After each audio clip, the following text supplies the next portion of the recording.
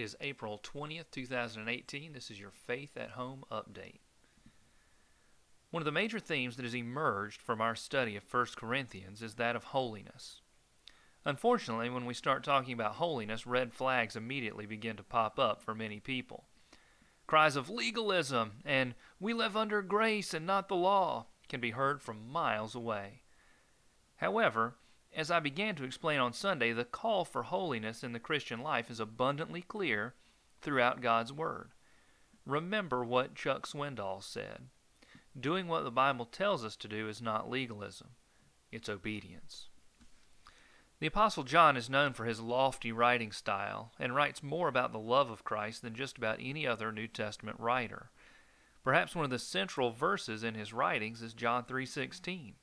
Which expresses in such a precise and simple way the vastness of God's love for humanity. John was balanced, though. He understood that God's love for us required a response, and our response should be obedience driven and flowing out of our love for Him. Consider 1 John 2:3 and 5. This is how we know that we love Him, if we keep His commands. The one who says, "I have come to know Him," and yet doesn't keep His commands is a liar, and the truth is not in him.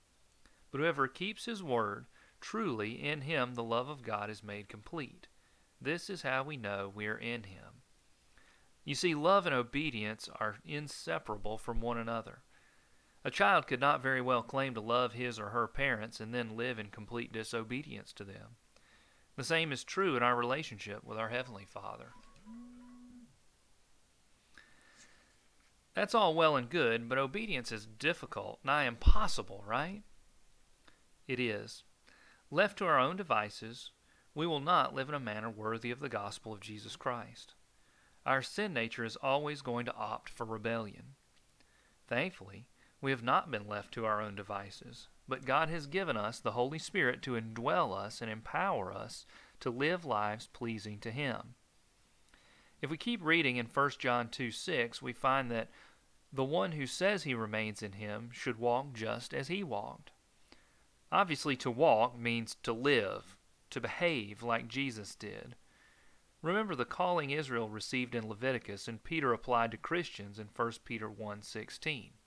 Be holy because I am holy. This is an incredibly high calling, but if you look at Jesus' life, you will find that He was completely dependent upon the Father and the Holy Spirit.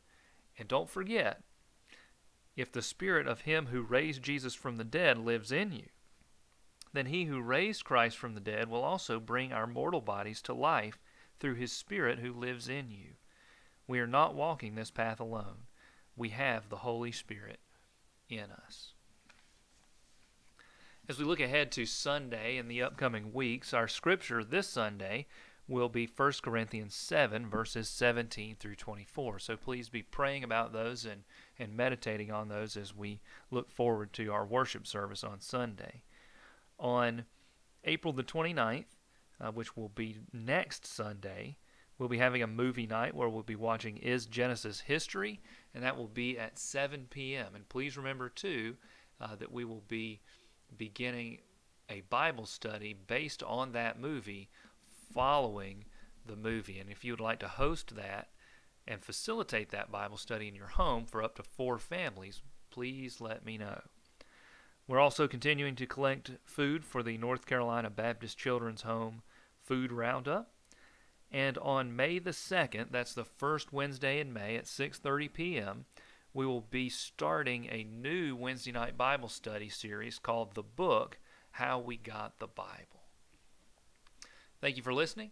I hope you have a blessed day, and we look forward to seeing you on Sunday.